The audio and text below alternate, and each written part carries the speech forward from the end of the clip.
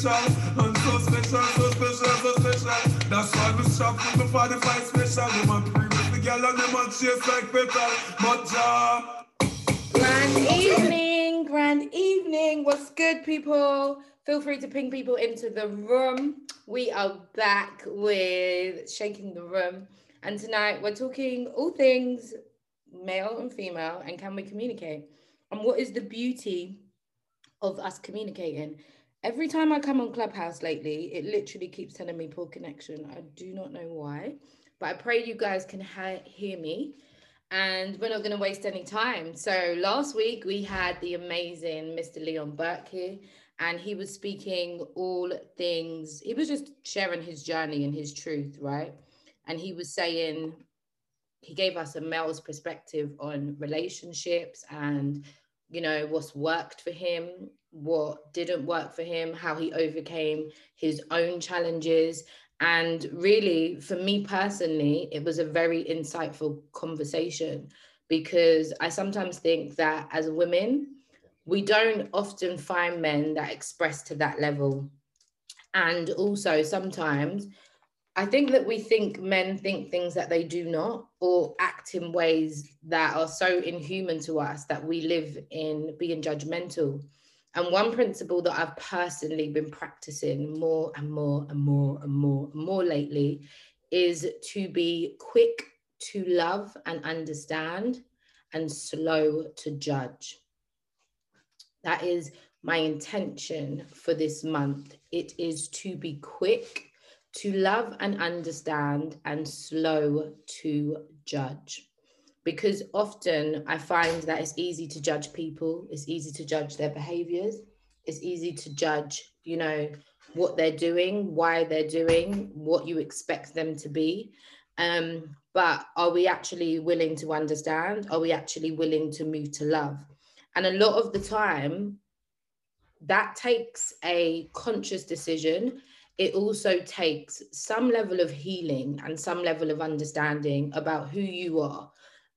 Because when you recognize who you are, you can then easily recognize why things are showing up for you, what they could possibly mean, and etc., etc.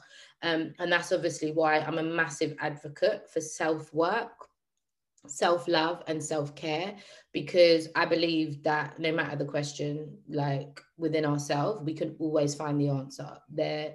The answers are always within, and often we look for the answers without. And I think that's what's been happening in relationships. I think that sometimes we're looking for a partner, a person, a thing, you know, but yeah, a thing to fill a void.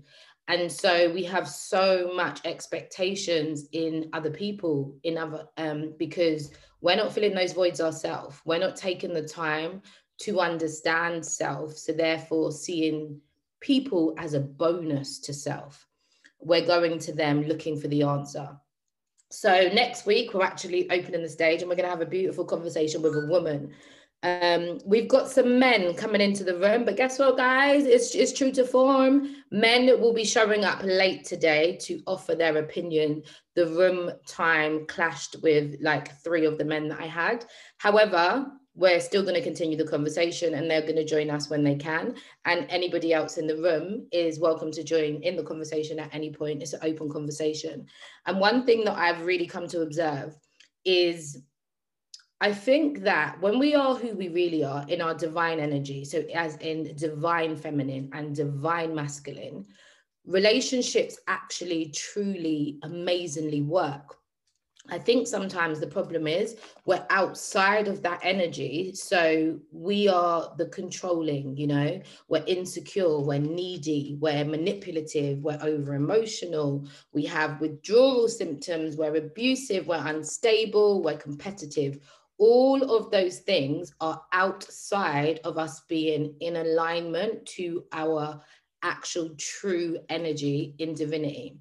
And I was in a room a couple of weeks ago and it was actually saying that it was men. Most of the room was men. There was quite a few females on the stage, but there was mainly men. And they were literally saying that they basically think it's some bullshit, all of this work that women are choosing to do on themselves, because it's making women think and feel that they're superior. In particularly, this was referencing the black man. So it was saying that females think that the black man ain't shit because of all of this work that they're doing on themselves in the name of empowerment, in the name of independence, in the name of femininity. And it was so crazy because women were in the room trying to break down divine feminine and femininity outside of women empowerment, which is completely different and are just like two completely separate things. And so I just want to pose a question to anybody in the room. How do you feel? Do you think that the world is trying to make women so independent that it's causing damage? Do you think that women being empowered is necessary? Do you think that women stepping into empowerment is messing with the balance of the world and the balance of relationships? What do we think, people? Is anybody in the room willing to come up and offer their opinion, their view, their truth? Because I've got my take on it, but I would just like to know what anybody else thinks, really. Because that was what this is what men were feeling challenged with. Oh, we got Miss Meg coming up. Good evening. Hi, how are you? I'm good. How are you? I'm great, thank you. Tell us, what do you think? This is one that I used to get triggered by a lot. And I think it was because I used to kind of view feminism in quite a negative way. It was very much about, yes, it's all men's fault. It's all, rah, rah, rah.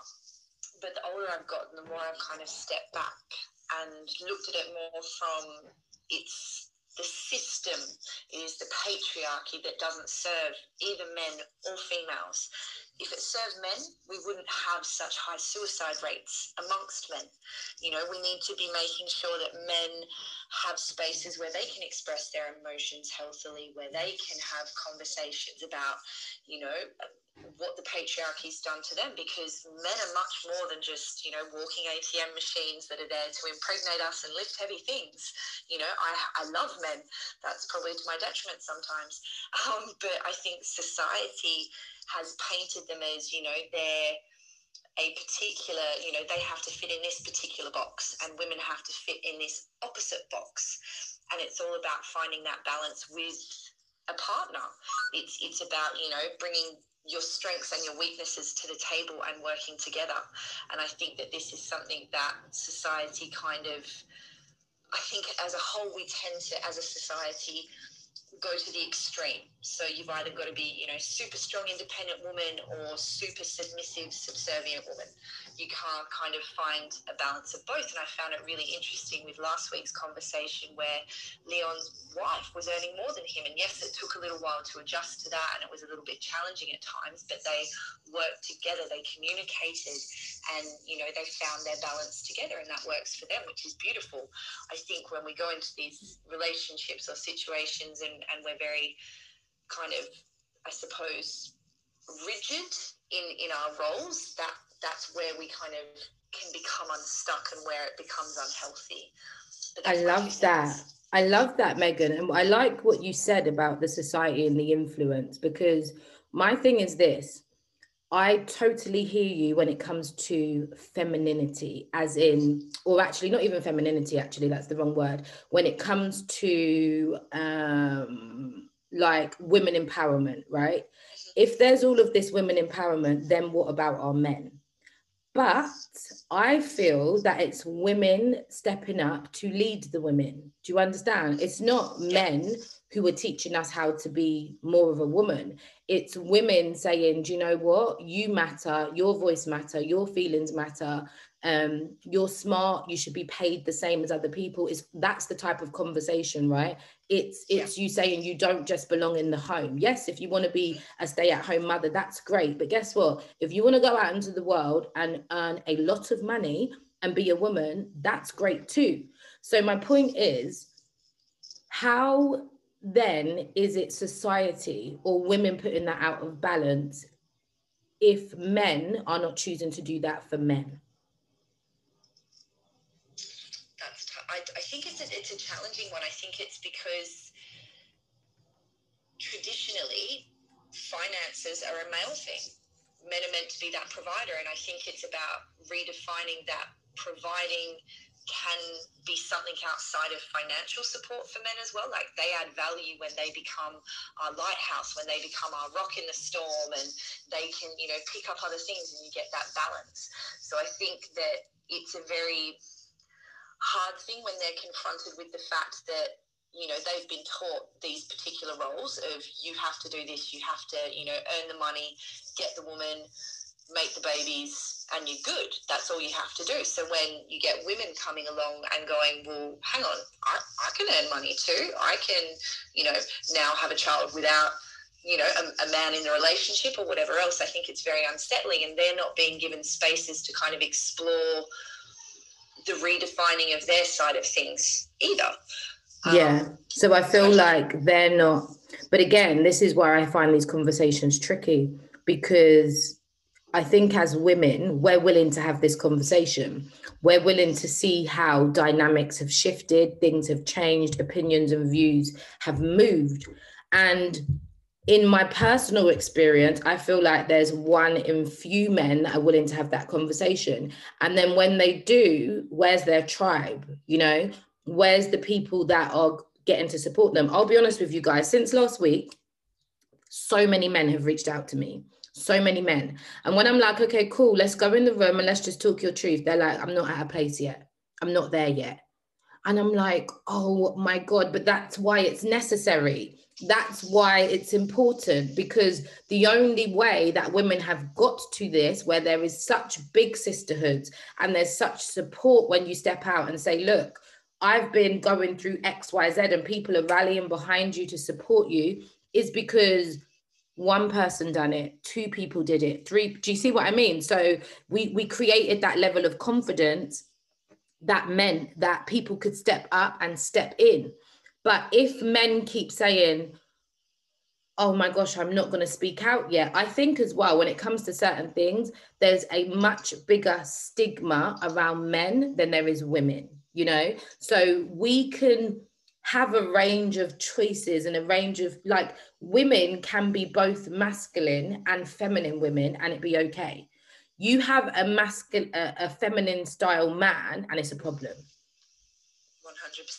It's an insult, as opposed to going, you've got both within you. And I think for a lot of men, they don't want to admit that, because females have always been seen as the weaker sex. So for them to admit that they have anything feminine within them is that, you know, pardon my language, they're a bitch, they're weak, they're this, that, the other. And you just kind of like, we've got to change these conversations. And it's funny that you mentioned about not having these spaces, but I've started to notice more things popping up on Instagram. So yes, there is brotherhoods. There actually is. I'm pushing it out to all the guys I know. I'm like, look, you've got these spaces. Join the conversation. Like, it's not about women joining the conversation. Like, this is for you guys to talk about it, because you guys need to. I've seen men like brotherhoods, and it's so cool. And I literally do the same thing. I encourage men to go there and get in the feel of community, because I just think, for me personally, I learned so much more about myself when I was willing to sit at other people's feet. When I heard other people's stories and realized, oh shit, Sherlock, I'm not the only person that's been thinking like that, going through that, feeling through that. That's where I began to find so much of my power. And actually, it completely changed my work. It changed my life. It changed the way that I was even going to go into the world and be presented. It changed the way that I was going to go into the world and do anything that I done, because actually the conversation shifted, and I recognized that, do you know what? We need more people speaking up. We need more people supporting each other. We need more real help, because so many people are battling things by themselves, and it's not okay. And that was actually from listening to other women's stories.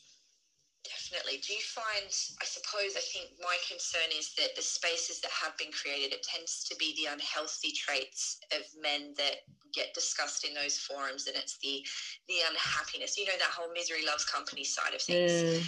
And so that's where I suppose we see those communities that have started to potentially cause problems. Like I can't remember whether it was in the UK or in the US, there was a National Rape Day. Wow. That was, kind of came off the back of, I don't know whether it was a particular Women's Rights Day or something else that followed that, and there was, chat about that sort of thing happening.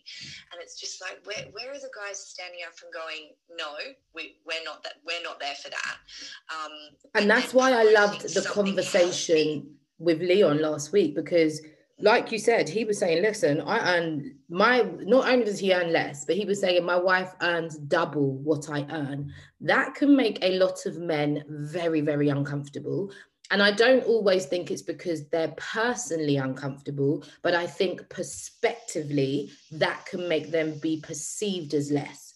And the fact that he said, but all the other qualities that I bring to the table are a whole plus. Like, I know him personally as a father, I know him as a coach, I know him as a friend. So I know what he does. Do you understand? I know what he does for the community. I know what he does for his family. So I'm just like, I see all of your strength, and that's amazing. It's amazing that you see your strength. And I think that just like with what you're saying with certain of the conversation, and actually why many women end up in my room is because they don't see their own power. They do not see their own strength.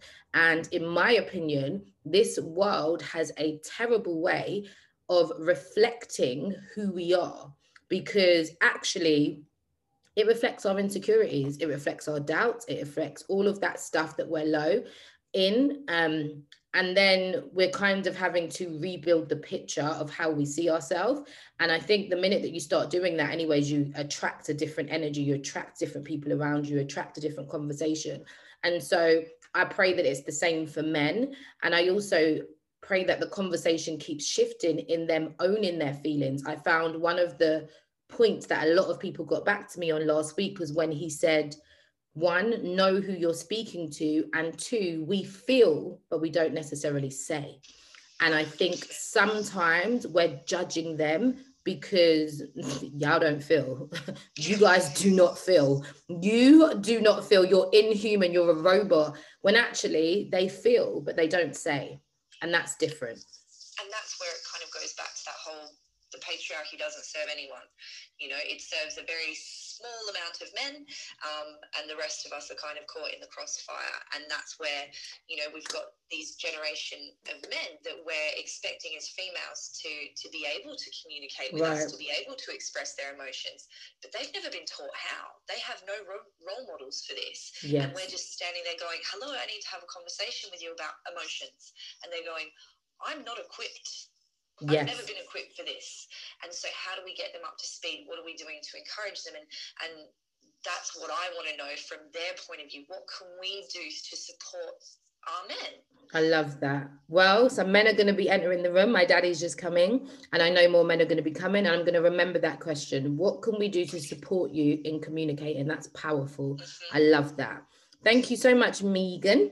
Miss Bev. Oh, Dad's ready coming up. Oh, he's coming. Bev, you better get in before the men start speaking. No, I just wanted to say, just listening to what you guys were saying, it just reminded me of some of the work that I do at work, and also thinking about men who are house husbands, men who stay at home and raise children, and the way they're perceived by society as being, underfoot, under the slipper, seen as less of a man because they've taken on that role. And I think sometimes men are emasculated by, is that the right word, emasculated by women just by the way that they, if for some women, I suppose, or women in society, the way they see that man, it's like you're not pulling the same way. So you're not a real man. Because a real man would be bringing home the bacon. A real man would be, doing X, Y, Z. And for me personally, I think I'm quite old-fashioned. And I'd be quite happy to be, as I said in my room, I'd be quite happy to be led by a man who was showing, that kind of foresight in the relationship. I'd be more than happy to, it's not to sit back. It's not to say I'd want to sit at home and just go and wash the dishes. I'd want to have, my own life of my own money and be independent, but still allowing him to be a man and play his role while I still remain in my feminine energy and play mine, and together, I mean, that may sound like a fairy tale, but for me, that would be like a perfect scenario. But I don't think it does, though, because you know what? The thing is, that's where the conversation began, where I was talking about the divine feminine and the divine masculine. And actually, that energy is in all of us. It's not feminine energy is just in women and masculine energy is just in men. No, it is, we have them together. It's almost like the yin and the yang that creates a whole being. The problem is we stand in more than one, predominantly the majority of the time. And so where we're out of that balance within ourselves, we're out of that balance in relationships. So for instance, I can be quite a masculine woman. I tend to spend a lot of time in my masculine energy, which is where I'm like focused, I'm logical, I'm accountable, I'm quite good at setting boundaries, I'm responsible, all of that stuff. But as I've got older, and actually maybe from a child, I've always been quite a balanced person, because as much as I'm all those things, I'm very reflective, grounded, intuitive, vulnerable. I don't like that word, but imagine I am that. I didn't like that word. I'm better at that word. I'm trusting, I'm empathetic. They're more feminine energy. So sometimes when I'm in my masculine energy, I'm the doer. I'm the right, you know what, this is what I want to do. I'm going to go out there and get it. You know what, that scares me. Right, I'm leaping into it. That's my logical masculine energy. And because I put that out, I tend to attract men that can be sometimes have this real feminine nature. As in, I know already when we have children, they're more the nurturer. I'm not that, oh, baby, that's not me. So guess what? If they want to stay at home and they're going to give the children all of that love in the world, then do you know what, Bev? That's probably healthier for us in some relationships, because guess what? For me being at home thinking that the world is passing me by and I'm not getting to the bag and I'm not creating, and I will become resentful and negative. Is that the kind of energy that the child needs? I think not. And it's got nothing to do with the child. Do you understand? And so if my man is happy to be like, you know what, you go out into the world, you get the bag, and I'll do that nurturing part, I'll do that caring part. Guess what? That's the balance. But there's also the other side, because in my job, I try to encourage men to, when we used to have the antenatal classes, to encourage the men to come in and, support each other.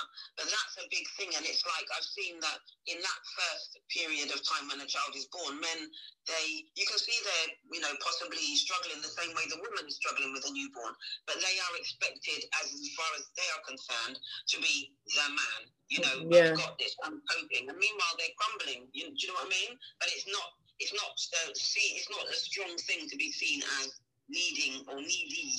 And do you know what changed my mind? I was in a room and a man was crying, and he was crying because he lost a baby.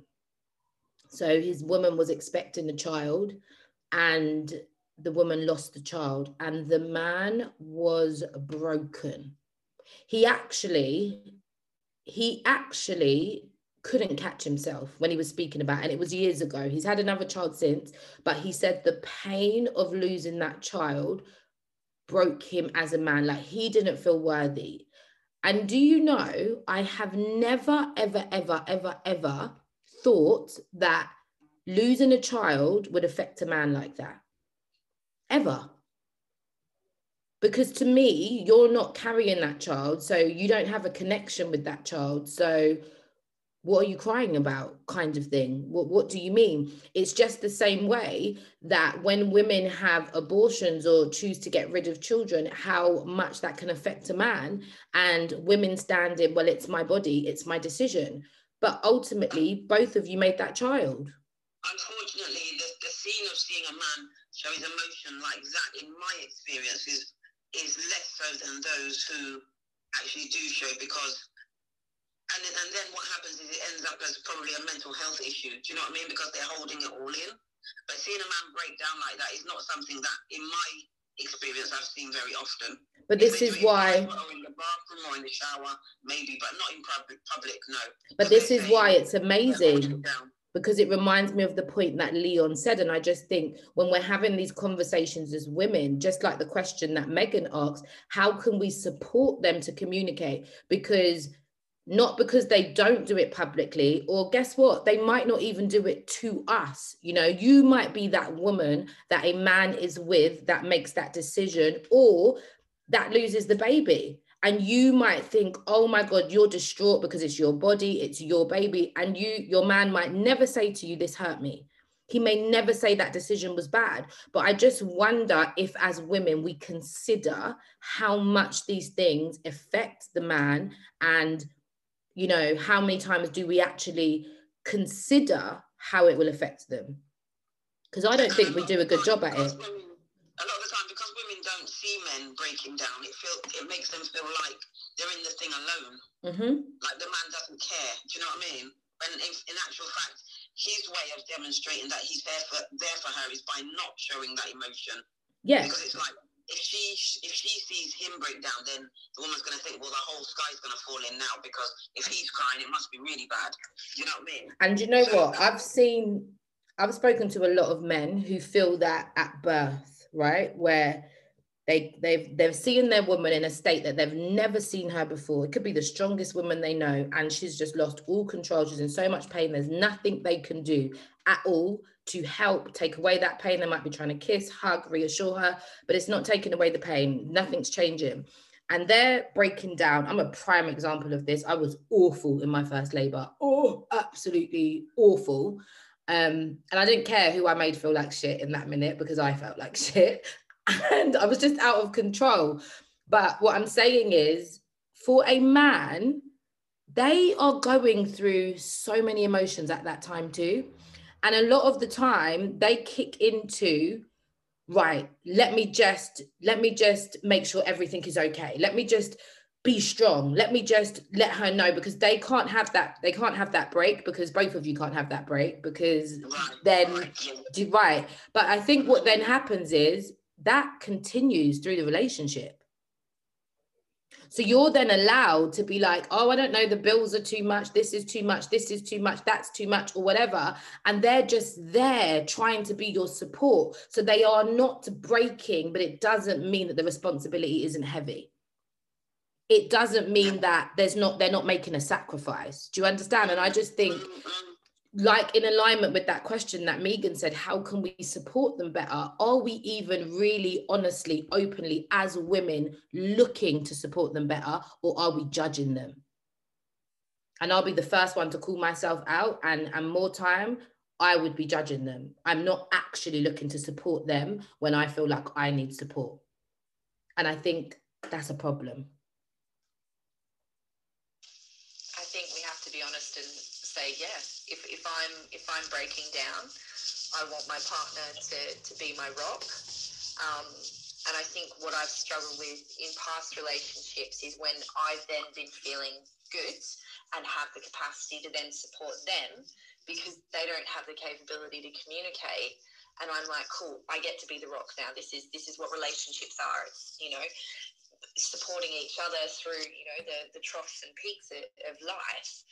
They're then not okay with leaning on me, and potentially that is to do with my behavior. It's not just about them. You know, maybe they've gone, well, you know, shit, she doesn't cope too well when things go bad. If I lean on her and she then has something go wrong, what have we got? We've got nothing. Everyone's falling apart.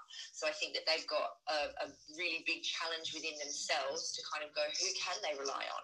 Because if they are seeing, you know, their partner being, you know, or seeing themselves as that rock within the relationship, they're going to be scared to lean on us, because what happens if then something comes and takes me out at that time? Then they're falling on the ground. They've opened up. They've made themselves vulnerable, and they're on the floor. Everyone's on the floor.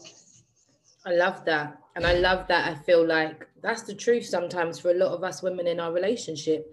We're expecting, we are added pressure that we're not willing to take responsibility for.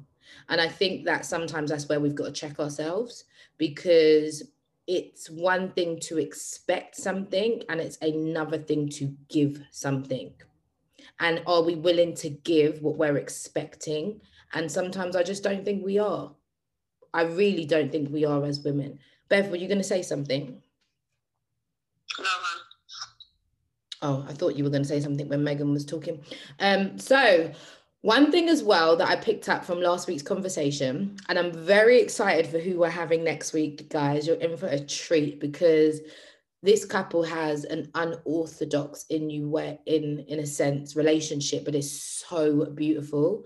And one thing that the lady was saying to me is sometimes we think that relationships don't cost anything, you know, as in there's no sacrifice. And we also think that somebody might be a perfect person, but is that person going to be a perfect parent? And how the dynamics of when we go into parenthood from a relationship, how that shifts a person and also how it shifts the relationship. And I think for all of us, another thing that I really picked up from Leon's conversation last week was relationships go through many seasons and we go through many seasons. And sometimes we outgrow each other in the season, but we're still fighting so hard for the relationship. And other times we outgrow each other, but we put no work into the relationship. So how do we find the balance with knowing that we're going to grow and evolve as a person and that we all go through individual seasons and changes? How do we sustain that as relationships, especially when we're with other people? Because ultimately, right, a woman goes through many cycles and we actually go through many moods within 1 month. The masculine energy within itself is like a 24-hour reset. So their turnaround is much quicker than a woman's naturally. But because we don't necessarily understand that, because we don't have that communication, I've been with many men where they're like, okay, that's not really that bad. Get up, get up, get up. When they don't recognize, I'm gonna be in my feelings for 7 days, bro. I'm gonna be in my feelings for these 7 days because I'm just naturally more sensitive at this moment in time when my body is in alignment with the moon, okay? That's not my excuse, that is the truth. So I just need a little more time, whereas they can kind of just go to sleep, wake up, boom, reset. And I think that when we're talking about the divine energy that's within us, the natural stuff that makes us up, how do we get better at understanding each other in terms of like science, in terms of that we're spiritual beings, in terms of our energies coming together? Because I think a lot of the time, the problems that we're facing and the conversations that we're having, it's the physical stuff. It's the last thing. We're not really willing to get intimate with a person. And y'all know mum's crazy about words. And what she would always said to us, intimate means into me, see. And a lot of the time, we're not even willing to go to the depths of a person. When Leon was speaking last week, you could hear how much of the depth he was talking about his wife. And I think even in dating stages, even in the stage of you've been together years, I know people that have been together years, right? Are we actually willing to go to the depths of ourselves with that people? And the truth of the matter is, many of us are finding that journey with depth by ourselves. We're finding it in our season when we are isolated, as in we're not in relationships and we're not choosing to engage in relationships because we're doing that self-work. But we've all been in relationships. So when we're in a relationship, naturally, a lot of us become guarded. We don't stay in the depths. We're not willing to be completely naked. Why is that? Anybody can come up to the stage and join into the conversation. These ladies have just been brave and bold, but anybody on the floor can come up. I'm asking that question to the room. Why are we not? We actually think that we want the depths of a person, but are you really willing to go into relationships and be naked and vulnerable and deeply connected? Are you willing to do that? Because that, I believe, will start to change the game. I'm going to quickly weigh in again. On this point, I think for women, we're raised on fairy tales. We're raised on the story that Prince Charming is going to come sweep us off our feet, give us a kiss, and everything's going to be, we're going to live happily ever after. That's life. We're not told that actually it takes work, it takes vulnerability, it takes tears, it takes patience, it takes all of this work. And so, you know, you get into these relationships and it's not like the glossy magazines that you grow up with or the fairy tales that you get told, and you actually realize, crap, I've got to do some work as well. And you can't blame everything on your partner. You have to take accountability. And I don't think that sometimes as women in relationships we're taught to take that accountability and responsibility. I think as a society in relationships, we're taught that it's usually that it's the man's fault. You know, the men don't do this or the men don't do that, rah, rah, rah. And, you know, women are taught to just roll their eyes and we just tolerate things rather than going, well, actually, I don't like how that makes me feel. And A, I need to look at why it doesn't make me feel good. And B, is it my issue or is it their issue? I don't think we're taught that. So whilst we might want that, I don't think that necessarily, and I have to put my hand up, in my previous relationships, especially my younger ones, I don't think I was willing to make myself vulnerable. Do you know why that's incredible? Wow. Just hold you on 2 points. On the first point you said, that's very interesting because y'all know I got Caribbean parents, right? And my mum always quoted my grandmother, and my grandmother said, a woman has a hole. So with a hole, everything comes in. So you have to be responsible. You take everything in. You cannot just be out here dating people, sleeping with people, whatever, because you have a hole. Everything comes in. A man, they just give, and they can just walk away. So I think I was taught the complete opposite to you, which is very interesting. So for me, my relationships have always been like, it's 100 or nothing.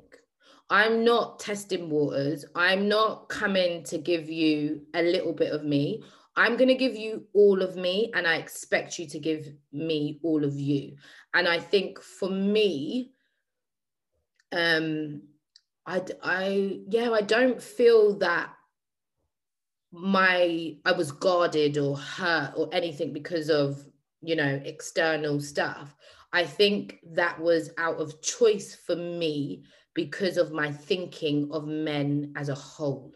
But it didn't come from lack of responsibility, and it didn't come from me wanting them to be the provider. It came from me thinking, y'all ain't shit anyways. Y'all just ain't shit. Y'all ain't shit, you know? And so somewhere along the lines, I was going to meet a man that met that truth because that's what I believed, you know?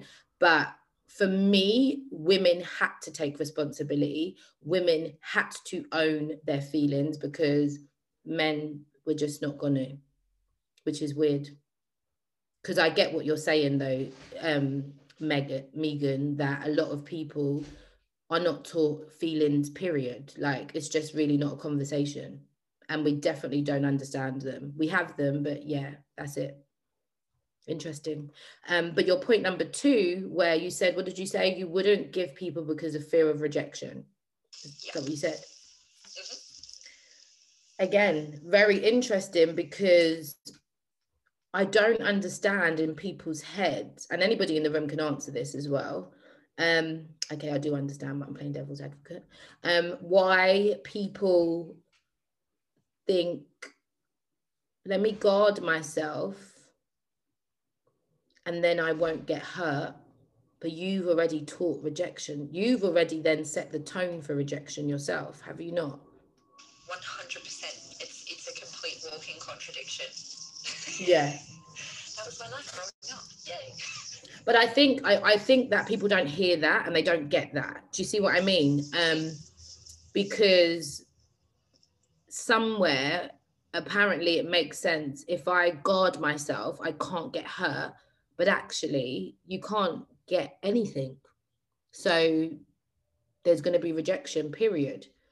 No, but it seems easier to keep the bad stuff out rather than let the pretty little stuff in. because Wow. of I guess they say the bad stuff's easier to believe. The bad stuff carries more weight. The bad stuff is what's going to make a certain person jump off that 16-story building. The bad stuff, the good stuff ain't going to do that. Well, it might do, especially if you get it and then you lose it. But, everybody, we'd all love to be vulnerable. Who wouldn't? Because the thing is, as we were discussing in your room last week, people know pretty early on when they meet someone that person is the one or right for them. But they're like, either they don't trust themselves or they don't 100% trust that person with the responsibility of us putting our feelings into their hands. What are they going to do with it? If I give them this knowledge, what are they going to do with that? Right. It's about trust, isn't it? And that's the crazy thing, because ultimately by doing that, by you saying, not particularly you, but just in general, by you saying, you know what, I'm going to go into this situation, I'm going to go into this relationship, but I'm going to go in thinking I can't really trust them because actually they might hurt me, or actually I can't give them my all because they might reject me. That straight away is your own lack of trust for yourself. Because you would never really and truly put yourself in a place that is going to hurt you. You're not going to walk into a room where you can fully see knives and daggers pointing out and openly walk into that room. Why would you do that? So why do we do that in relationships? And one thing which I love, and I want anybody to come for me, and I would really love to hear anyone's opinion on this, is I feel like I've always known this, but I feel like last week was pure confirmation. Women do not know what they want. Women do not know what they want. And the reason why they've got such bad, intense, and crazy energy for men is because they're hoping that men will answer their want, but they do not know what they want. And the difference is men know what they want, and we're dead ass mad that they know. So they will treat us a certain way, and we're hoping that they'll change, but they know what they want. We don't know what we want. Yeah, okay, I'm going to totally exclude myself from that statement, and I'm going to stand with the men. But generally, I feel women do not know what they want. Does anybody want to test me or challenge me? I agree with you, unfortunately, and I hate to say that. I think it's okay. I think that we overcomplicate it as well. We go, say it louder.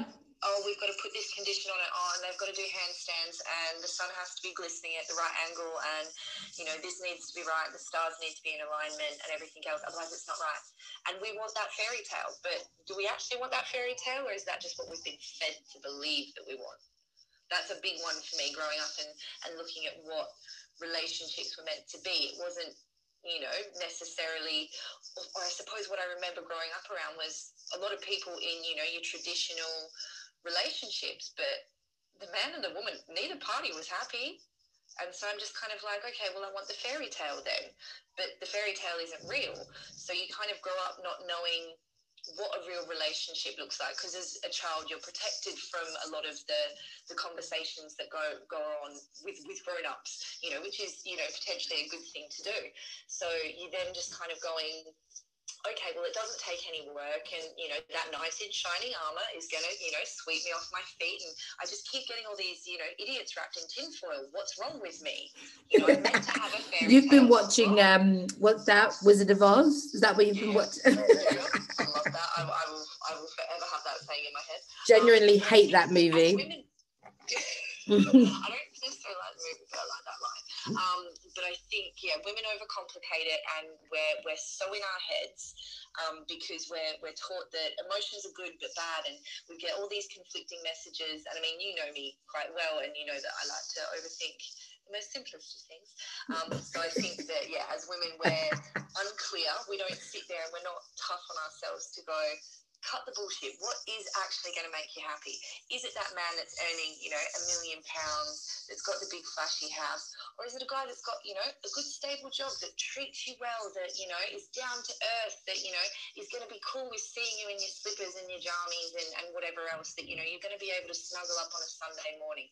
Is that what's actually important to you, or the perception of what your relationship is to everyone else? I love that. And the fact of the matter is, you're going to choose the guy who's going to accept you in your slippers, but you're going to lust after the guy in a Lamborghini. Do you see?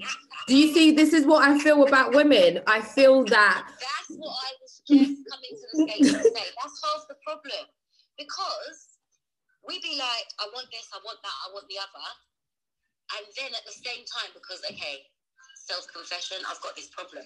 I want a nice guy. I want a guy that treats me right. I want a guy that's amazing with my children. I want a guy that takes me out on dates. But I love a bad guy. He's got to have a little bit of rough and, you know. And then you're like, do I get that all in one package? Because really and truthfully, you know, we have extremes. Like, we want two completely different sides of the coin. I totally agree. And what I agree with is I feel that, just to refresh the room, we are in the building today talking about the beauty of men and women communicating.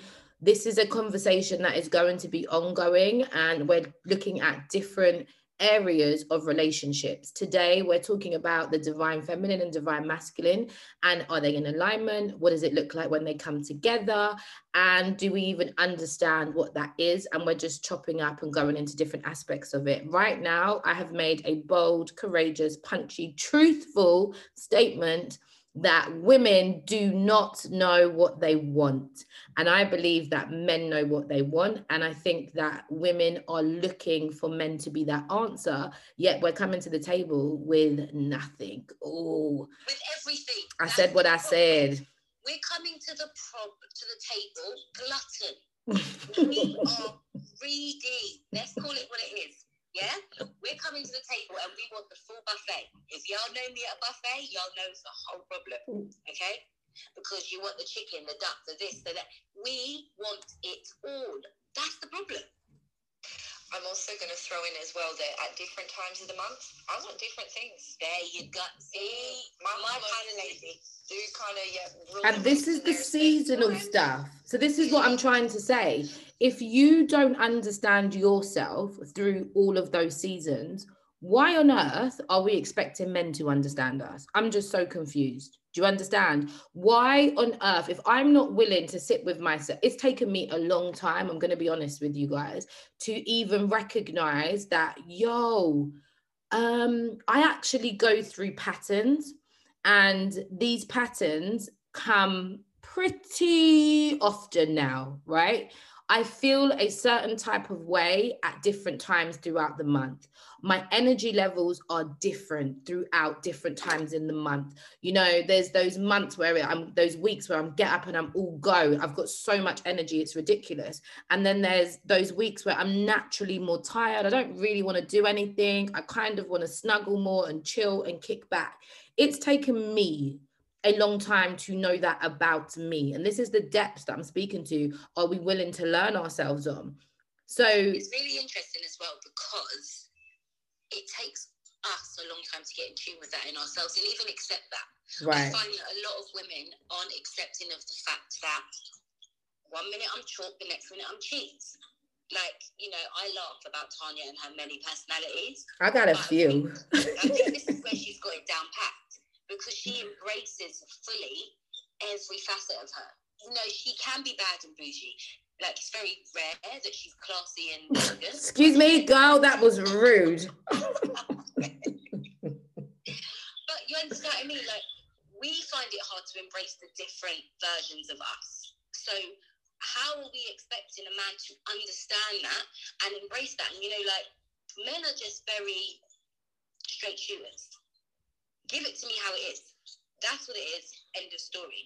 So when we want to beat around the bushes and talk around the houses, and, you know, it doesn't work. And also, I feel that because we reject ourselves so much, right? Like our full selves, when they're trying to love the parts of us that are uncomfortable, we wow out. For some people, it could be literally trying every way to get out of that relationship. For other people, it might be the withdrawal symptoms. For other people, it might be, I'm not communicating because you're seeing straight through me. You know, I just wonder how much of our stuff we're actually willing to own up to, so that we can actually have these honest, open, real relationships that we want to have. You know, and I think that even for some of the women who are in here and may already be in relationships, I know so many women that as soon as they start healing, the first thing that they want to do is jump ship, because that man don't understand me and I'm this and I'm a whole bag and he's not worthy. And I'm like, hold on a minute. This man has stood by you while you've been a hot mess. Now you're seeing yourself differently. Do we not have patience? Do we not have respect? Because it's taking us time. And that is always going to shift in a relationship. The same way that you might be going through a great season, they might be going through a low season, and vice versa. But this perfect idea that we want to have, this perfect, oh, you know what, they need to tick and fill in all the boxes. Like, are you even perfect? Are you ticking and filling in all the boxes? But I don't know if anybody else has, like me, been watching Too Hot to Handle. Well, I really love it. And I really, really love it. And I really, really love it. I really love it. Listen, there's some people on there that have been giving me life, yeah? If anybody isn't watching it, you need to go watch it. Melinda and Marvin, oh my goodness. Listen. And can I say, I don't recommend anybody watching trash TV, because I just feel like you're better than that. But sometimes in that week, you know, that week that we've been talking about, that low week where you just don't want to do nothing, women, it's a good week to watch that program, because they are running so hard from themselves that they cover everything up with sex. Everything needs to be sexual so that they do not have to deal with feelings. And the minute that you're now seeing them catch feelings, they are out of control, because they have not. They're having to see the depth. Right. They're looking past now what am I physically attracted to? What actually makes my brain tick? Like the way, honestly, please guys, just for my benefit, just go and watch it. Don't blame me when you get hooked. But just go and watch it with new eyes. Watch it with the eyes of understanding what we do when we're faced with our own feelings, when we're faced with handling our emotions. Because I have been, it's funny to see other people do it, but when you see yourself in it and you're like, wow, there is one girl on there and she is just, like the guy is saying to her, you need to be patient. You're not patient. And I'm like, oh my goodness. How much of us as women are running? Because again, we're on this time constraint. We're living our life in these boxes. By this age, I've got to have this. By this time, I've got to do this. I want that. I want this. Oh, you know, my body clock's ticking. So how much of us are running ahead and not just taking that time to sit back and really embrace our experiences? And can I say on that point, what I found was beautiful about the conversation listening to that man last week is when you heard how often he was present. He was present to how see, it's weird because prospectively, men don't communicate their feelings, right? But he was able to walk us through and digest what his thoughts were in the present. Now, I want to tell y'all again, like I said, I know him personally, so I know he wasn't just doing that for this platform. He actually comes to me quite a lot because he is a person that doesn't really think. So when I say doesn't really think, he doesn't think from the emotional place. He thinks from a logical place. So I'm more of a person that feels things. I will feel if that's a good decision or that's not a good decision. I will feel if you're standing in your power or you're shrinking. I will feel if, you know what, that's the room you need to walk into or the door you need to close. So together, even in a friendship, we create that balance. Do you understand? And I think that that's where you have to be comfortable in your relationships, because let's not just talk intimate relationships. Let's talk friendships. Let's talk different types of relationships where we are running from this balance. We are running from this divine feminine and divine masculine coming together and having a conversation that creates the clarity. And it's not just about, I'm not just talking about openly communicating with your mouth. I'm talking about when our energies meet each other, are we able to create that balance that allows us to have a relationship from truth? Because I think that's super important. And especially the time and place that we're living in right now, so much is being communicated that is not being said. So much is being communicated that is not being said. And I really feel like we've got to start opening our eyes. We've got to start opening our bodies. We've got to start opening our minds to be able to recognize other signs in relationships that are not just being communicated with our mouths, but we've got to be willing to be open, and to be open, we've got to be vulnerable. Miss Tina, come to the stage, mother. I see you're there. What do you have to say?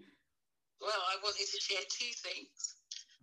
So you stepped on the divine masculine and the divine feminine, and sometimes we hear the word as masculine and feminine, so it's like masculine is like this and feminine is like that. So some of that's been coming in today, and you guys have been speaking through that. And like Tanya said, maybe she's different to other people. The thing with divine and masculine energy is it is energy. So energy. And I think sometimes we're not really perceiving life from the fact that we're energetic beings. We're an energy field. So we're carrying an energy. And when women are saying, yeah, at different seasons, different times, I like different things, that's fine, because we can put water in a freezer, it becomes ice. We can warm it up and it's steam. And what we do as humans and women is we attach a whole lot of feelings or emotion, energy in motion. So when energy is changing form or changing direction, that's all it is. But we make it mean this and we make it mean that, and everybody's meant to understand that and accept that. That's the way that your energy in motion is moving, when actually it's just energy in motion.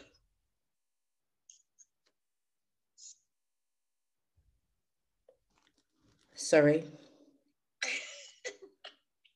So it's like, oh, at this time in my seat, I feel like this. Okay, so you feel like being put in a freezer. Cool. You feel like being cold. You feel like being really hot and passionate. You feel like steam.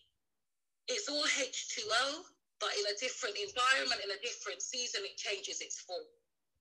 So when we're divine feminine and divine masculine, if we see it as energy as opposed to social media or personalities, or that's how a man acts, that's how a woman acts, it's energy, then we might start to understand ourselves a bit better.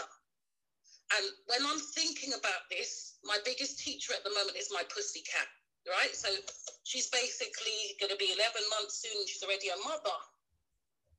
So, you know, Claudine and Tanya, you heard when I saw the male cat trying to have sex with her, and he's hitting her in her face, and he's jumping on top, and I bawled out, with my emotional ass, because I'm looking at, shit, is that the way that the male cat treats the female cat? Damn, I don't want to be no pussy. I don't want to come back here with a pussy cat, because it just looks like, But the way that she's adapted and transitioned through being a mother, the way that her nature, I was like emotional about it, emotional about her giving birth. Oh my God. But the way that nature can deal with it, like the way that her connection to herself, every time those babies need her, she knows how to feed. It's like nobody's got to say, hold the nipple like this. Everything is just so natural to her, because in her nature, in her divine feminine nature as a pussycat, it's the ability to understand that. But that's why exactly after she gave birth and you was like, oh, she's so tired and this, and I was like, no, she's not. I was like, no, she's not, because she's been built to do that. And I think that's it there. It's the perception.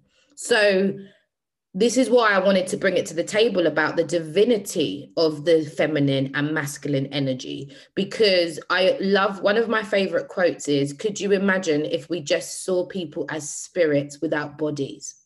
Because we judge, even when I hear women, and this is why for me personally, I've never wrote down a list or a letter of the ideal man that I want, because I feel that the majority of the things that I would write on there would be materialistic. They would have how he looks like this, he earns that, or we, you know, I didn't feel like when I wrote that list, it would have been coming from a place where it was like, we connect spiritually, we understand each other emotionally, we're able to communicate openly. I wouldn't have wrote things like that because I wasn't in a place like that within myself. Now, maybe if I wrote a list, it might look more like that, but I understand who I am. So I'm not going to write a list because I just know I need to think and I create, I speak and things happen. So I don't need to write a list. However, writing things down is very powerful. But because I knew that, I was too scared to write anything down because I knew I would have got what I wanted. And then I would have been mad if it wasn't really what I wanted. And so that's when I came to recognize women don't know what they want. And I say all of that to say, when, like Mum said, if you think about it as energy, not as an actual person, not as any influence from society, from your judgments, from your pain, from your trauma, from your past, but just present, your energy connecting with another person's energy, that it feels so amazing, so flipping incredible, that it means that you guys feel like you can run the world. That doesn't mean it's going to be amazing all of the time, because I don't believe that it is, right?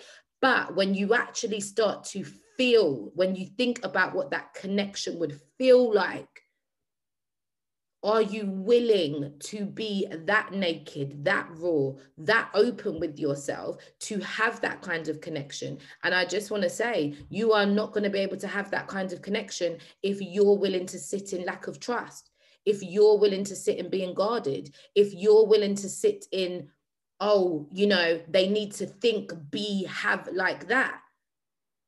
What can it take us to get to that place of understanding on such a level that, do you know what? We're actually going to have to accept some things that we don't like. Do you want to know why? Because that's going to be the same things that's going to grow us. We're actually going to have to sacrifice some things in the work or in the journey of us getting to where it is that we want to be, because it's not a perfectly baked cake. I'm willing to bake with you. I'm willing to grow with you. Notice when Leon spoke about him and his wife, it was like, you know why he loved her? Because she was in a position that he wanted to be in, yet he still knew where he was valuable. A lot of us, I feel that sometimes we're wanting something that we're not even willing to become. We're not even willing to become it, yet we want it. Does that make any sense? How honest are we when it comes to actually having intimate, deep, amazing, connecting, meaningful relationships with other people? Like, seriously, how vulnerable and open and honest are we willing to be with ourselves so that we can be that with other people? I'm asking the room. Why has everybody gone quiet?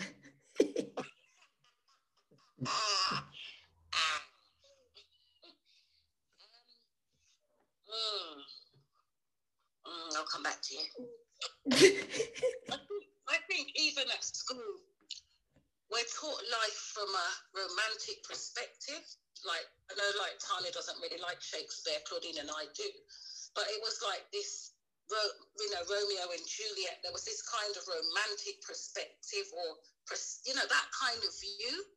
And I think a lot of we don't know who we are because it's shaped up in a lot of that fairy tale thing. So that is absolutely nakedness, what you're speaking about. That is absolutely being naked. It's stripping off everything, what you thought contributed to you being a woman, and yeah, it's a wide, naked place. I don't know how many of us are willing to kind of get that naked. And also, I think that it's necessary in these times because so much perfection is pumped in our faces and it's an illusion. I was thinking about doing a photo shoot for my birthday on Monday, and I was cracking up because I already know how the pictures are going to look, but I know what the behind the scenes is. And I was just like, this is life right now. I feel that people are more worried, especially when it comes to relationships, of the people are more focused on making it look pretty and be perfect as opposed to becoming pretty and having a beautiful relationship. Oh, are you coming to the stage, Father? Miss Bev, Megan, you gone quiet. What y'all saying? I'm being quiet.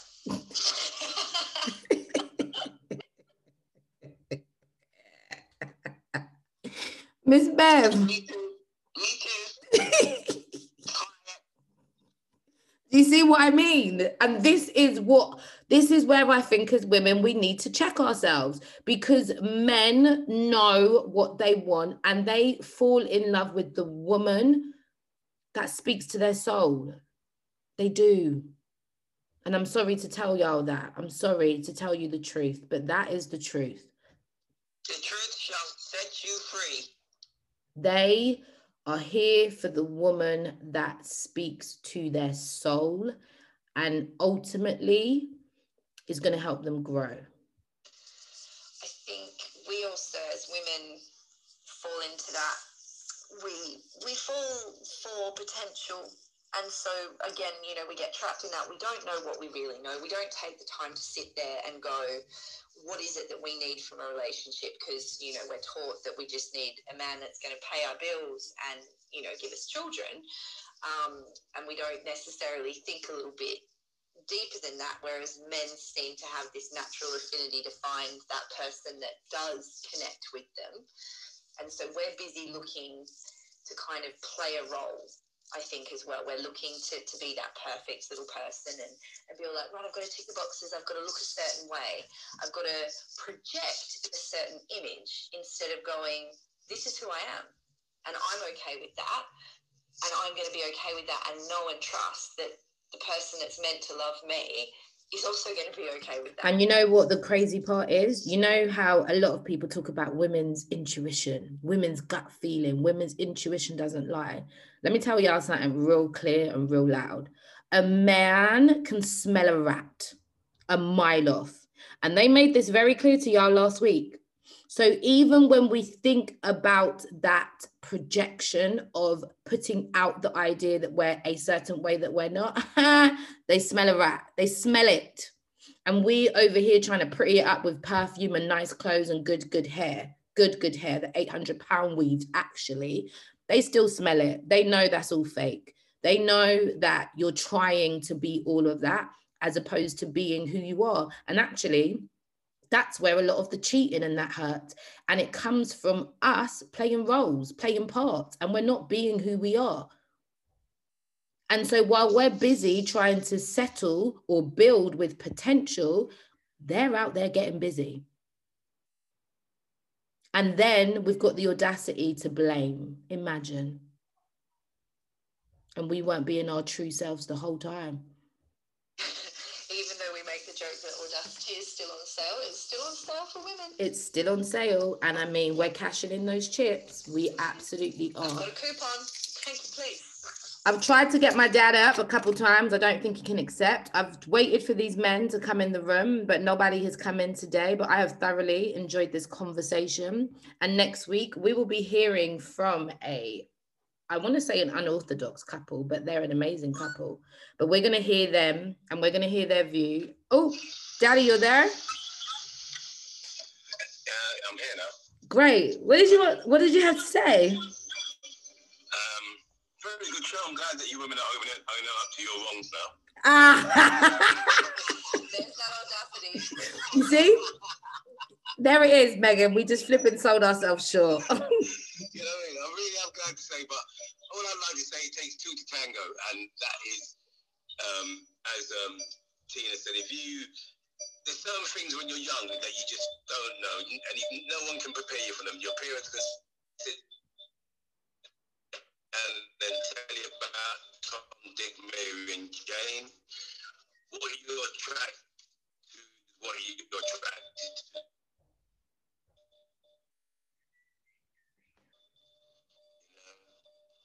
We're losing you in and out. We need, sorry, if you are young and you're looking for Mr. Perfect, that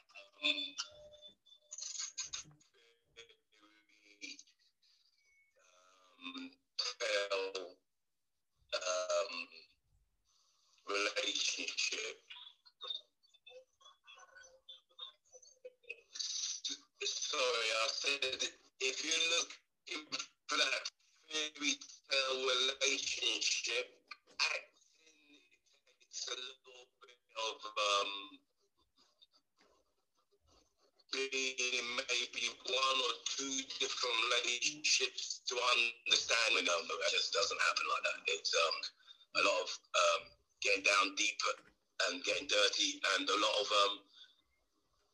consoling at time, a lot of conversations, because you're not going to know someone unless you converse with them. So, there's plenty of conversations, and conversations in different situations, being in different situations with someone, seeing how they react, seeing how they don't react, as you said, the longer you're in a relationship with someone, it might be easier to understand them, but it might be harder to keep them, because you've got to always be evolving.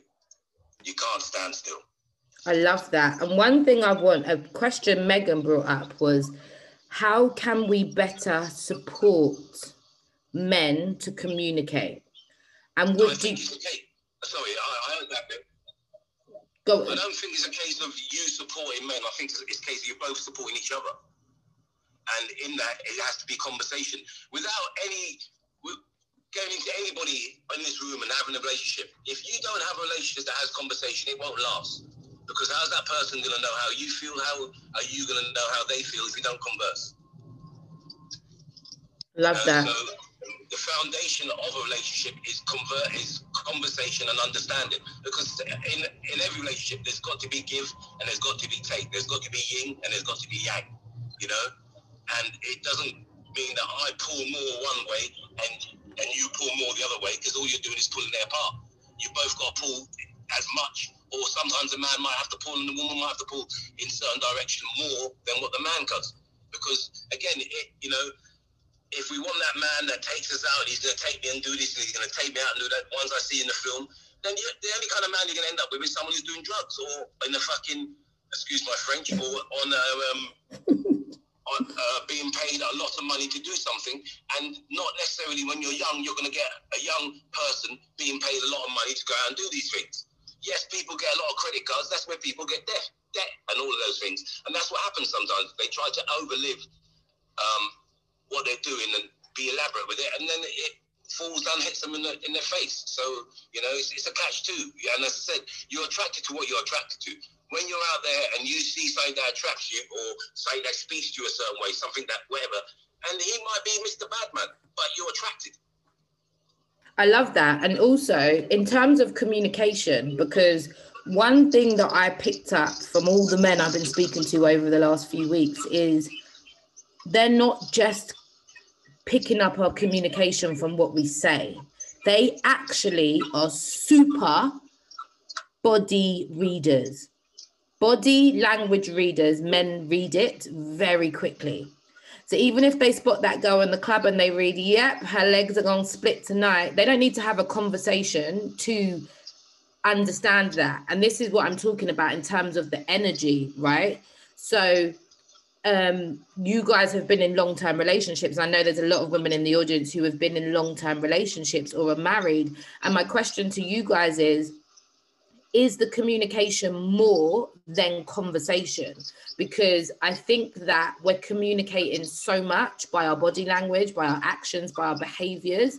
And sometimes women just want a conversation and they don't recognize that they've been banging the cupboards for weeks and slamming the front door for weeks and rolling over with a bag of clothes on at night, communicating, I do not want you, I don't want you to touch me, I don't want you to even speak to me, but at the same breath with their mouths they're saying, I want to have a conversation.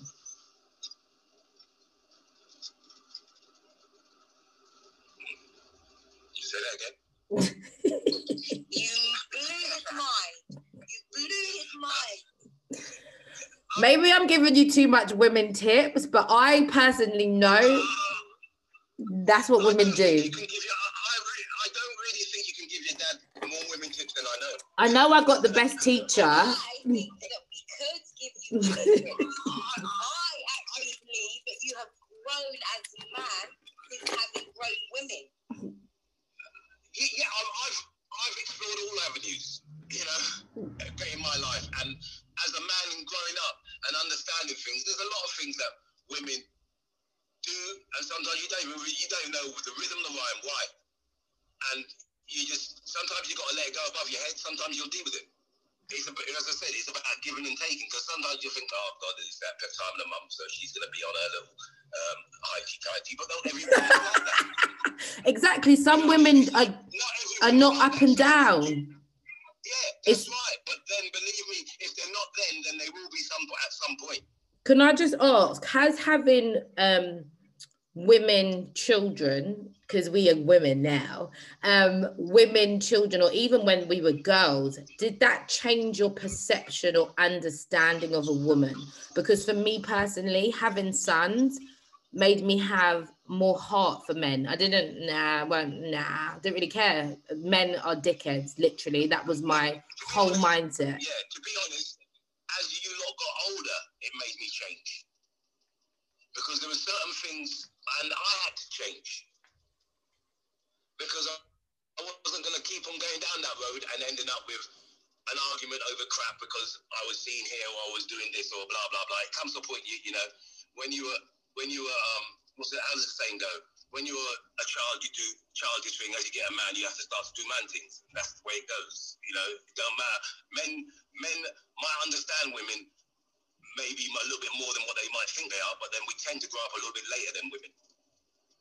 Where women have, whereas your granny would say, a man can always pull up his trousers. Yep. Yeah, you know, so you know, many a man has and many a man will. That's just something I don't understand. I don't know why.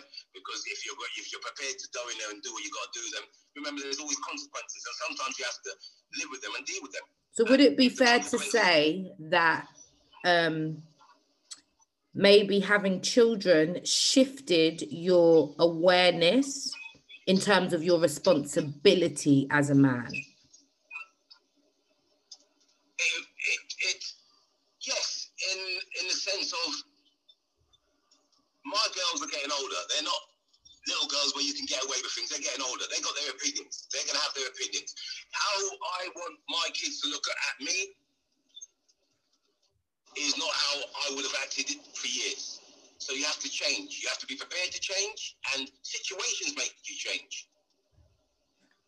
You know, you might not be with Miss Perfect, or you might not be with the person that you want to be, and you're just playing the field and you're trying this and you're trying that, then all of a sudden something comes along and you think, well, that's the girl for me, I want that girl, but then you're still playing the field, and then all of a sudden something happens, and then you have to think, well, boy, right, I'm either going left or I'm going right, or I'm going to go straight ahead. And you've got choices to make, and you have to make your choices, and you know, you have to make your choices, or you're just going to carry on down that field of everybody. I want everybody to want me, but I'm only going to give them 10% of me. You know, there comes to a point where you got to give your 100 and your 150s, and you got to go into it and you got to deal with it properly. That's the only way of growing and expanding. Don't mean that you can grow and expand with X, Y, and Z. You can grow and expand with A.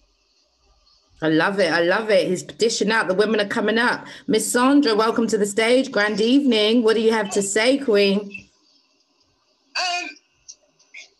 Wow, what you said about us not knowing what we want has totally smacked me across the head, which is why I've been really quiet, because it feels like you hit the nail on the head for me, as it goes for me. I always thought I knew what I wanted, but you could be right. that men know more than we really think. And as I'm raising a son, Claudius, what is the best way to be raising a son who doesn't have it, just me, to be the man that we want him to be? I've been conscious of that a lot lately as he's turned 17. Sorry, say that again. What's the best way of raising a son to be? Yeah. What was that bit? I didn't hear you, sorry. I said, what's the best way? What advice would you give to raise it, as a mum, as a woman who's raising a son who doesn't have a dad in the house, but does have fantastic, great male role models? I think he's going up well. He is speaking to his emotions, and as we were talking about, we've got to be patient with men, that we're too impatient with them. What's the best advice, or what is the best way to be raising him to make sure he gets to that stage? As a man? Does he have contact with his father? No, his father died. Oh right, okay, sorry. Yeah, sorry. Right. Yeah. So. But he has my sister's, brother-in-law, and he has uncles. He does have male role models in his life who I've put in there who I think can each give him something. But now as he's turning 17 and he's out more and he wants to stay out more and he wants to do more things, the mum in me is trying to hold it back. Oh, no, I shouldn't be. That's, again, society dictates the way we think now, because it's not a case of before when we were growing up. We could go down the road, mum would go down the road. You wouldn't get worried. You wouldn't have to worry about certain things. You send your son down the road, you don't know what's, I've got younger sons, 19 and 18, and I've got grandchildren coming up, and I frighten for them to go down the road now. I frighten. Oh, no, he's fighting for me. He's saying, I don't understand, but I'm trying to say, you don't understand, because I'm thinking from a mum's point of view, when you're out there, it is dark, you're on the road alone, he just believes, well, nothing's going to happen to me if I won't let it. Yeah. I mean, I can't stop the worry, because that's something that we're always going to worry, no matter where we go and whatever else. But we just got to be mindful that our kids is their company, that they're keeping good company, and that their company is, they're going to be looking for each other. Because they have to be looking for each other in, they might be going out drinking. As you get older, they might have a few drinks. They've got to be looking for each other, aware of the situation, aware of their situation, where they're around, aware of certain people, because it always comes from the people that you do not expect it to come from. Right. I love that. Thank you, guys. Thank you so much. And yes, I would say it's challenging somewhat raising sons in the times that we're living in. Yeah. But one thing that I'm very conscious of is we have to keep on. When they walk out there, that they are frightened and they are scared to be out there, because there's going to be that time when we're not about. What do they do? How do they react? You know what I mean? And it's just being mindful of just telling your kids and looking at their friends. One of the greatest experiences when you're growing up is that you've got to look at yourself and think of yourself in that situation and what, some of us, certain situations, we're just getting up and banging, running and doing whatever. Other people, they're going to stand and no disrespect, that's going to happen to them in any situation, whether they get caught in a little argument or something like that. And it's the thing I worry about now is that when we was growing up as kids, there were certain people you'd watch for, right? And you know who they were, so you wouldn't have to worry about it, a fist fight or something like that. People don't worry about it. Now, it's a different ball game. It's a totally different ball game. It's, a lot of people now, their kids are walking around with knives and all kind of stuff, and these kids don't value life the way that life should be valued. They devalue life by the way they're going on. And it's hard for me to give But also, can I say something, Dad? One thing I will say, though, is I always believe that everything happens for a reason. Do you understand? So if the young people are having this certain level of what we call, I don't know, like, it doesn't seem like they value life, right? It doesn't seem like they have certain principles that we have. I really want to start to encourage the conversation to be that, do you know what? It's actually a bit necessary. It's actually necessary for where they're going, because we're living in a different time. And a lot of the stuff that's happening, in my personal opinion, it's because we've been manipulated and controlled for so long. And there needs to be a level of rebellion to break down some of the things that are happening. We don't necessarily understand it as it's shifting, because it looks like a lot of us killing our own. It looks like a lot of innocent people getting killed and all of the other stuff. But at the same time, nothing doesn't happen. Everything happens for a reason, right? But it doesn't mean that we cannot be doing the right things, which you guys are doing, you know, putting things in place to protect them and make sure they're surrounded by the right things. We're talking to their mindsets and stuff like that. But if we worry, we are going to cause things to happen, because the laws of the universe are the laws. So whatever we focus on, we attract. Do you understand? So I get it. I try not to worry about my sons, but I'm not going to lie, if when it gets dark outside, I don't see them come home, my heart isn't like, oh, Jesus, I hope they make it back, you know, because it's wild out there. Right. But we have to keep more energy on where we want it to be, as opposed to what's not working.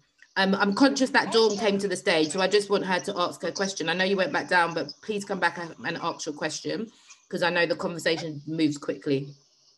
I do trust what I've put into him, because I know what I put into him and I see it. And I was just taking the opportunity to ask, because we've got a man on. You know, yeah, I love that.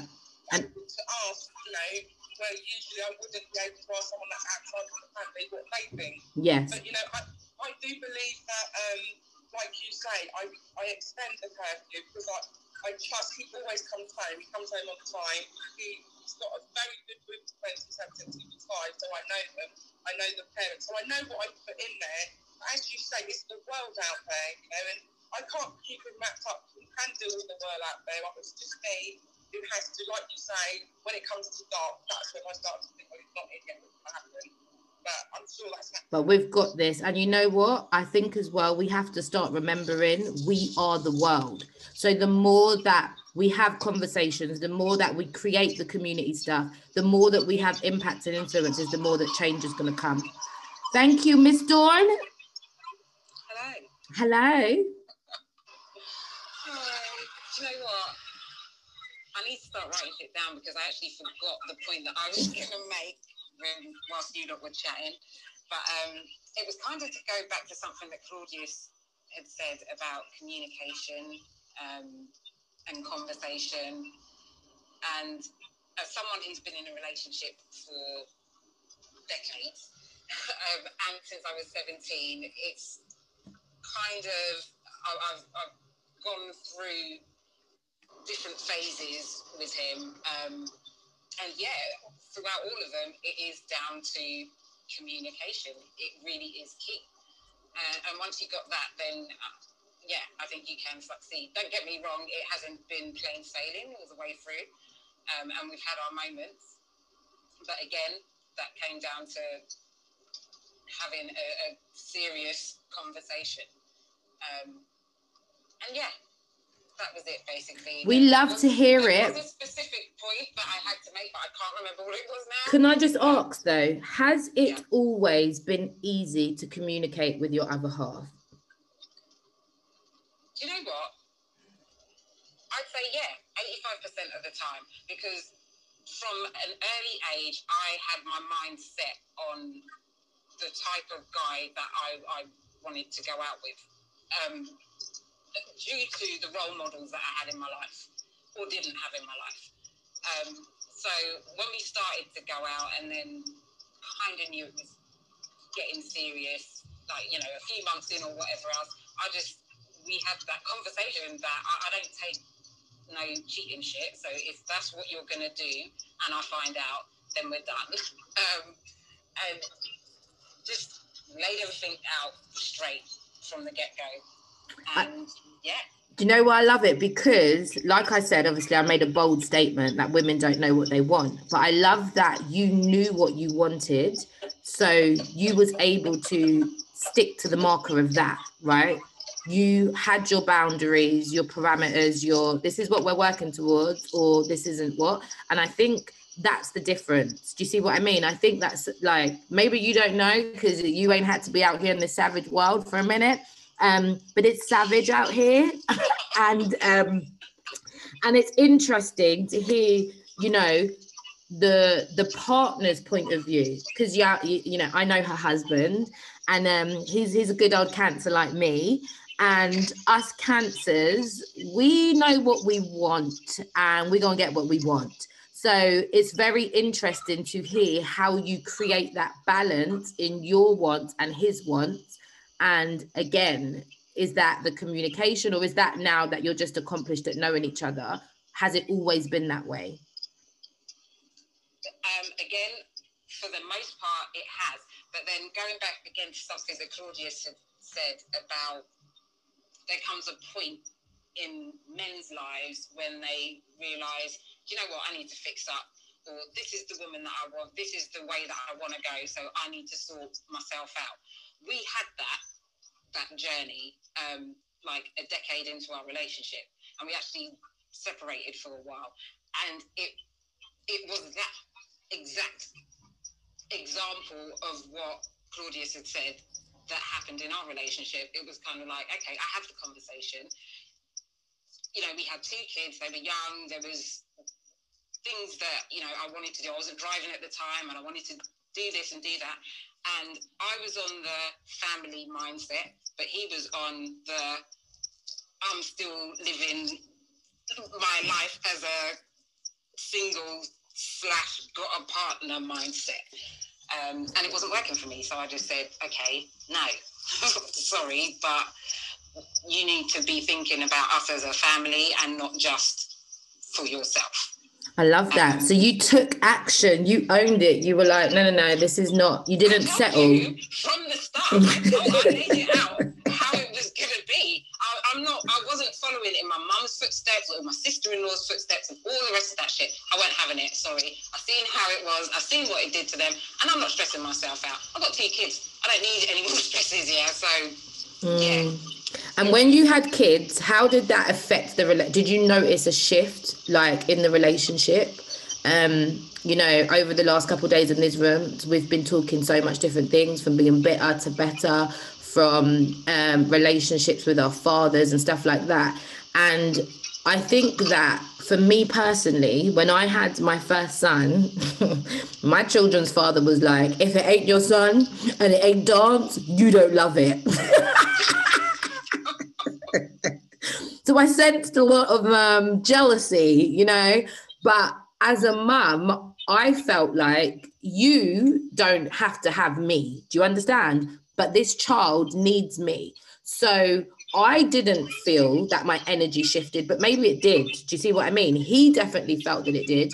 For you as a woman, going from being in a relationship with just each other to having kids, do you feel like that had any or a good or bad impact on then how your relationship was, because now you've got 2 independents?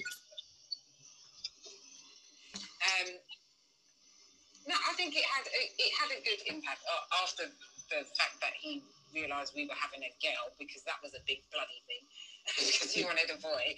But as they do. Yeah, like that means anything. Sorry to the men out there, but it really doesn't. Okay. Yeah, no, it was good. Okay, how do I put this? Yes, it did change him for the better. He did calm down a lot, but not enough, to be honest. And actually, it was a bloody fight for the affection, because Isis was a daddy's girl from day one, and he bloody doted over her. And she used to bawl if I came anywhere near him. So, yeah, I don't know, they bonded quite quickly. So in that sense, it was, yeah, there was none of the, no jealousy or feeling any kind of way. It was, yeah, it was a good bond. Love that. And one more question, because I'm aware of time and we're wrapping up, but just because we got you up here, so those who don't know, she's a married woman now. She's been in a relationship, like she said, for decades with the same person. And one thing I wanted to say is, what made you guys actually, because I know so many people that just have been together years, but they don't get married. Why was it important, or was it important for you guys to get married? Great answer. I never wanted to get married. That's why we've only been married for 4 years. And the reason why that changed was after I got ill. And I think that's the highlight. That's what I wanted to pick up from what Claudius had said earlier on. Or it might have been you, I don't know. But about men seeing you for what you are and, you know, just the true, unfiltered, unhighlighted you. And when you're going through the shit that I went through, there's nowhere to hide. Yeah, you are just at your absolute worst.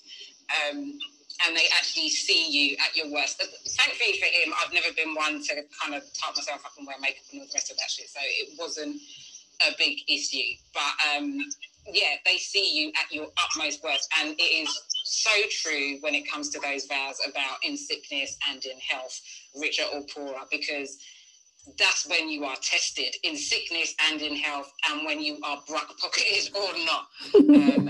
And we have thankfully seen our way through. But for the marriage thing, like I said, I saw what marriage did for my mum and my sister-in-laws and that, and I was just like, no, thank you, that's not for me. And we were good.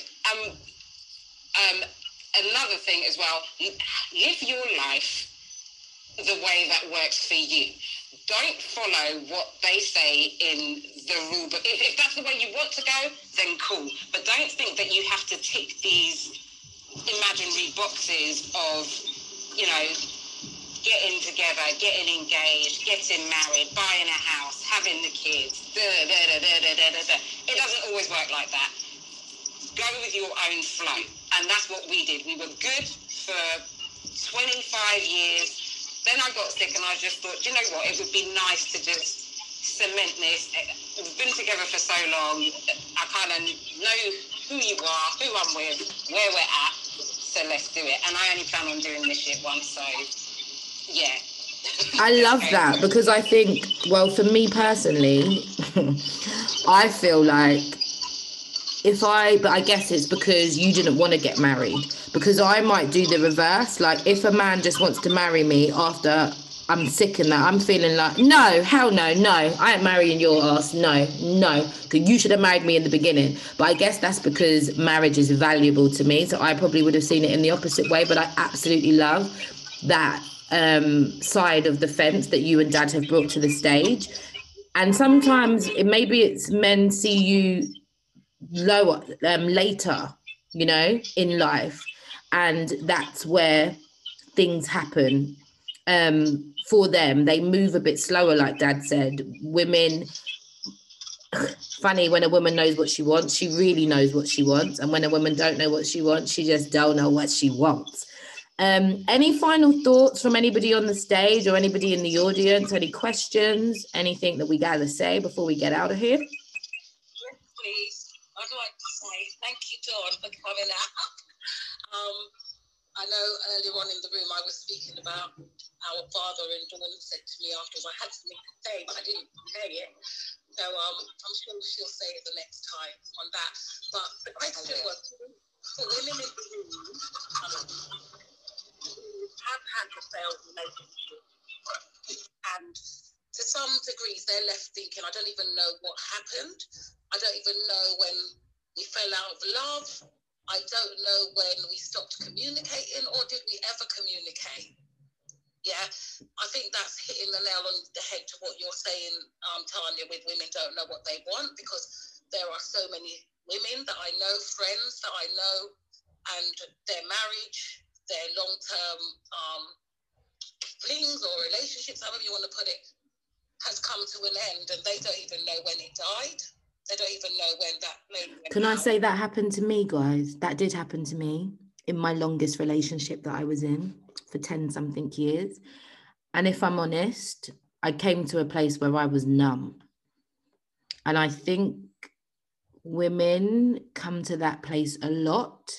And I think it's when we've been ignoring a lot of things along the way. And it doesn't necessarily mean that those things were bad. It's just that we were just there. We were just there. We were just observing. We were just living, or we were just doing that thing, maybe what Dawn said not to do.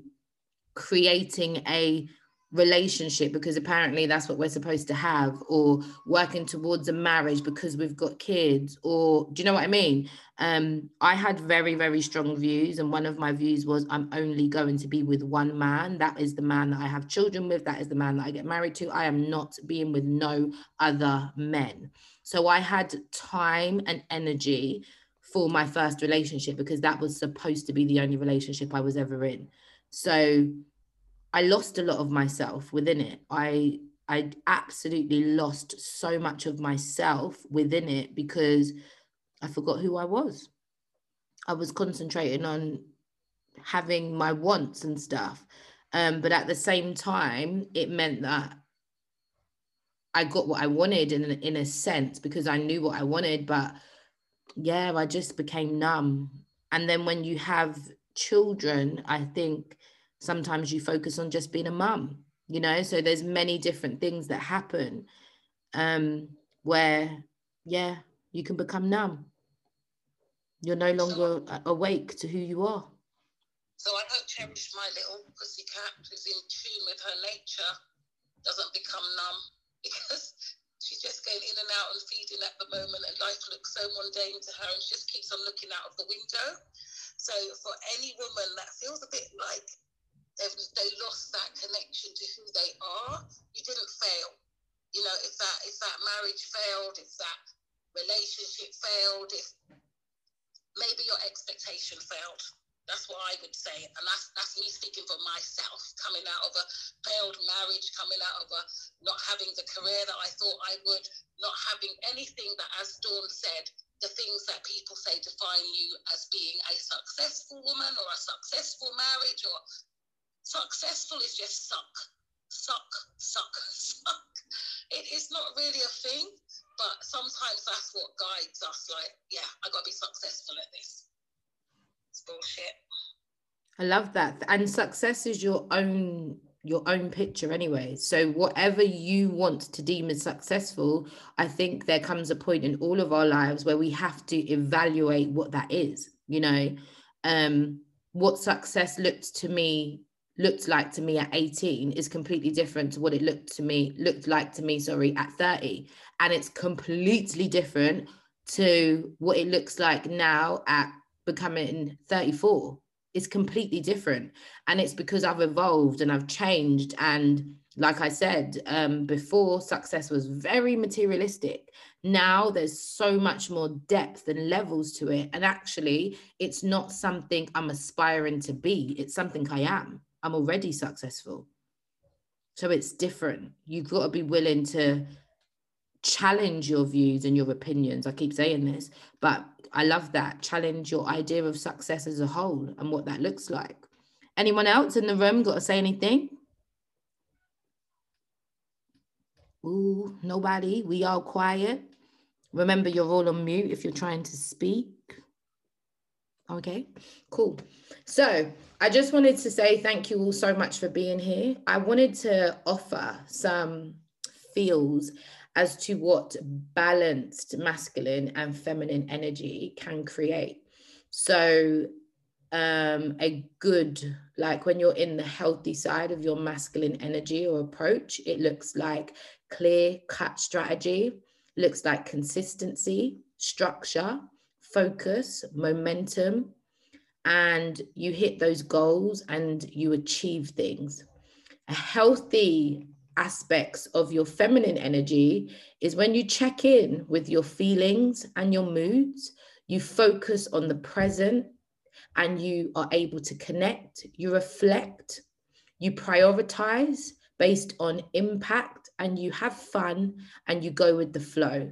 And when you're able to balance them both within yourself and also within all the relationships that you have, it creates balance, it creates ease, it creates productivity, it actually creates success, it creates clear focus and a space for life. So I pray that we all allow ourselves to dance between our masculine and feminine energies, not just within ourselves, but outside of ourselves. And we become better at observing when those things are out of alignment, when those things are not working in balance for us. And you know what that looks like. That's when, you know, we're feeling insecure, needy, codependent, manipulative, inauthentic, over emotional, victimized, controlling, aggressive, withdrawal, numb, avoiding, over competitive, abusive, and unstable. So even though we were talking about like the cycle that a woman may go through, I think also that as a woman, we need to recognize when, although yes, we naturally go through different cycles and seasons, sometimes within those seasons, we are very unstable. And that is us not being in the healthy side of our divine feminine or masculine energy. So I pray that you guys can take these tips and use them to identify within yourself and within other people when maybe nothing is actually wrong apart from us being a little bit or sometimes a lot out of balance. So I pray that we learn to be in more balance, and I look forward for this conversation continuing. Thank y'all so much for being here. I will be back in the morning at a new time of 7:15 a.m., not 7:30, 7:15 a.m. And tomorrow it is the 1st of July. So it's a new month. We're going to be talking about setting goals, setting intentions, and the power of accountability. So I see y'all in the morning. Thank you so much for being here. Have an amazing evening. And I pray that y'all have enjoyed this conversation.